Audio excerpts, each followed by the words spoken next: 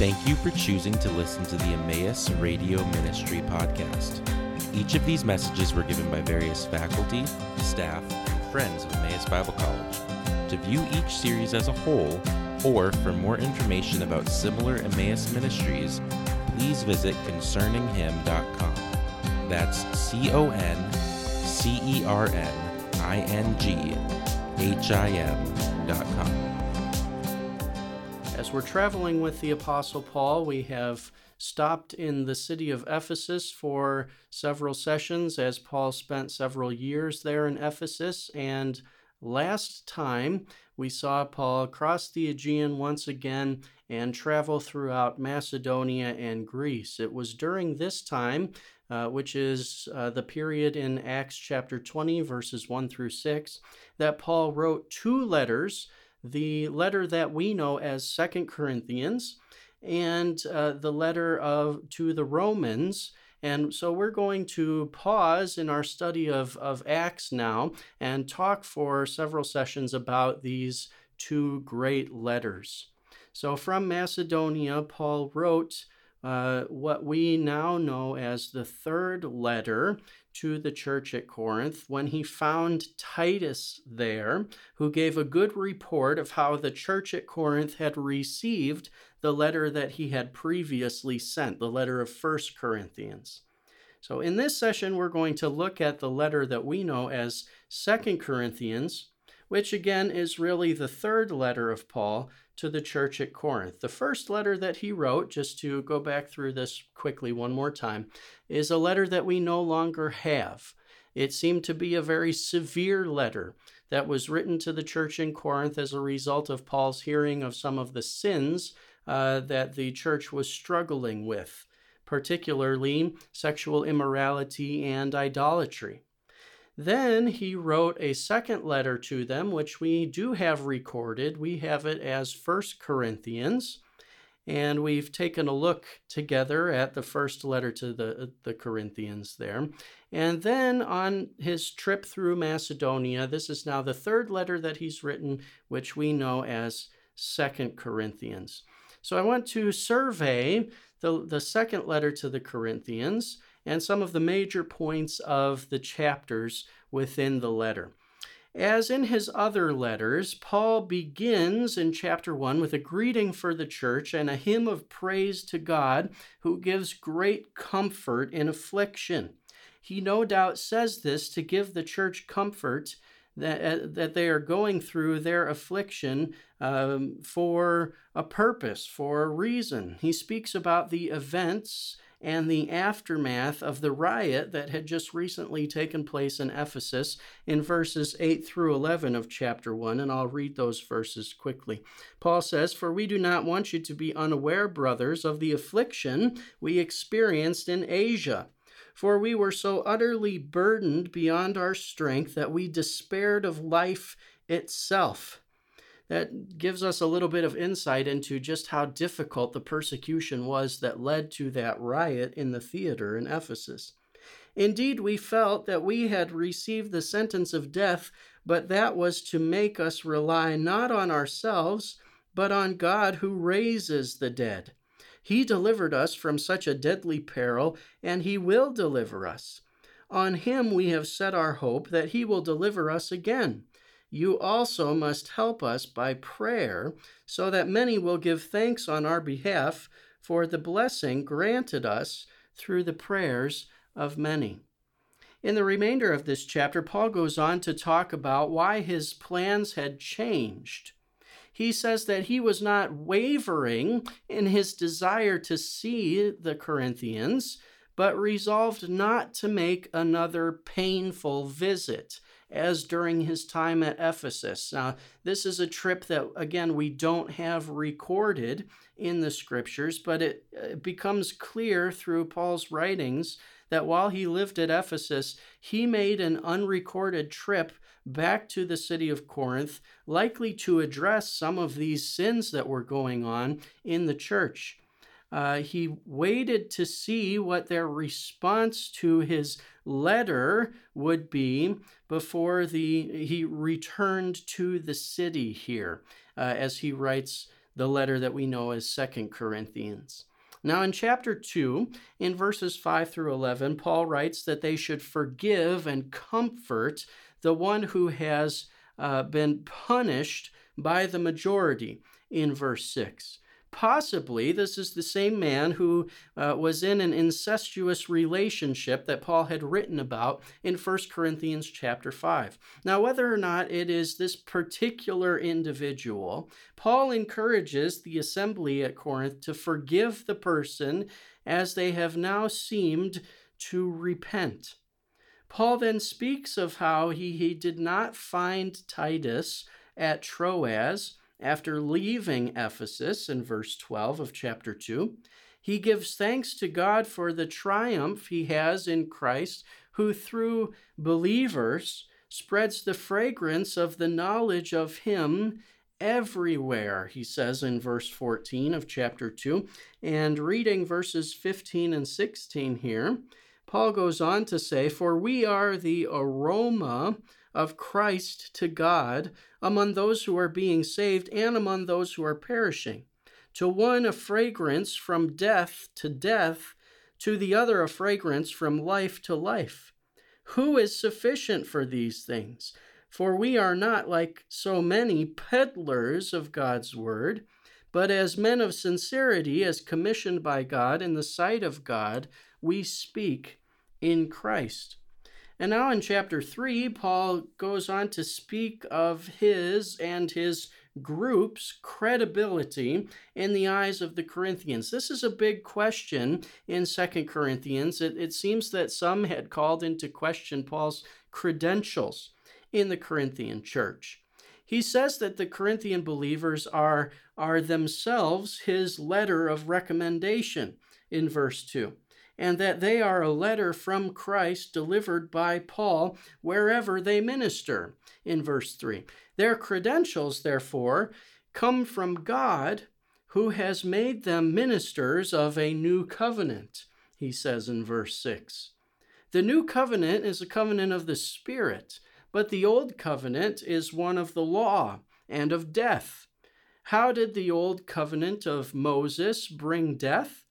Well, it brought it by its rules and regulations that pointed out sin, revealing the deserved punishment that was due to human beings for violating the law. The glory of the law through Moses is then contrasted with the glory of the new covenant that comes by the Spirit in verses 7 through 8. In fact, the glory of the new covenant in the Spirit is so amazing, Paul says, that it makes the old covenant seem as though it had no glory at all. He says in verse 10 of chapter 3, although we know that there was a glory associated with the giving of the law in the Old Testament. Paul goes on to say that there is a veil in place for those who do not believe in Christ, whereby they do not behold the greatness of God's glory. When someone turns to Christ the Lord, the veil is removed in verse 16. The Spirit, who is the Lord, Paul says, gives freedom and transforms us into the image of Jesus Christ in verses 17 and 18. Then in chapter 4, he goes on to write about the ministry that they had been entrusted with, one that does not come with cleverness of speech or rhetorical devices, but by, he says in verse 2 of chapter 4, the open statement of the truth. It seems that some at the church in Corinth, or maybe these were outside influences, were very eloquent speakers.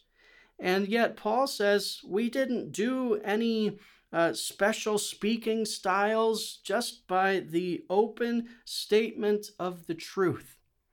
He goes on to say, the God of this world has blinded the minds of unbelievers so that they cannot see the light of God's truth in Christ, but that the gospel is the light of the knowledge of the glory of God in the face of Jesus Christ, revealed by God, who shines into human hearts. Salvation, then, is a work entirely of God and not of man. This gospel treasure, Paul says, does not exalt the vessels who are God's servants, but shows God's power exactly by the weakness of the vessel. He says, we have this treasure in jars of clay. They are fragile, they're weak. Paul talked about how fragile they were in persecutions and afflictions, and yet this was in order to show God's power ultimately. Look at verses 16 through 18 of chapter 4.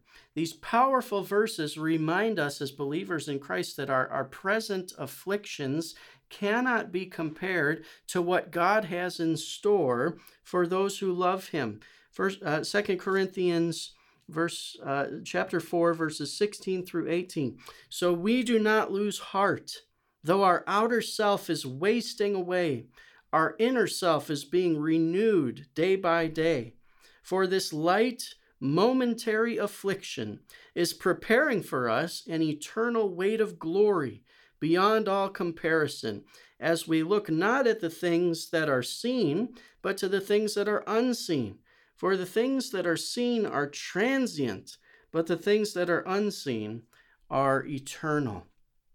In chapter 5, Paul goes on to talk about great hope for our own personal eschatology, or how we think about our destinies after we die.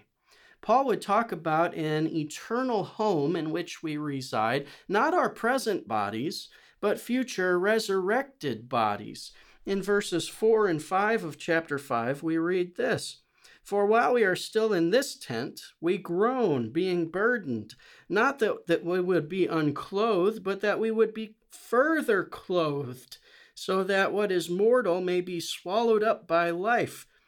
He who has prepared us for this very thing is God, who has given us the Spirit as a guarantee. So the Holy Spirit is a guarantee of our future resurrected bodies. We don't simply just shed our bodies and our souls, our spirits, go off to be with Christ for all eternity. That does happen when we die. And yet there is a future resurrection of our physical bodies, and our bodies are changed or glorified. We are further clothed, as Paul says here. The Spirit is a guarantee of this future resurrection. In verse 8, we read that to be away from the body is to be present or at home with the Lord. And so regardless of where we are, Paul says we make it our goal as believers to please Christ, because we will all appear before the judgment seat of Christ in verse 10, and will receive what is due for our works done in the body. This is not a judgment of salvation, but a judgment of believers' works to secure either rewards or reprimand from the Lord Jesus. Paul speaks about how the love of Christ controls him and leads him to act not according to his own desire, but according to Christ, as his ambassador, having been given the ministry of reconciliation, that they now entreat people, beg people to be reconciled to God. And then this beautiful verse at the end of chapter 5, verse 21, For our sake he made him to be sin who knew no sin, so that in him we might become the righteousness of God.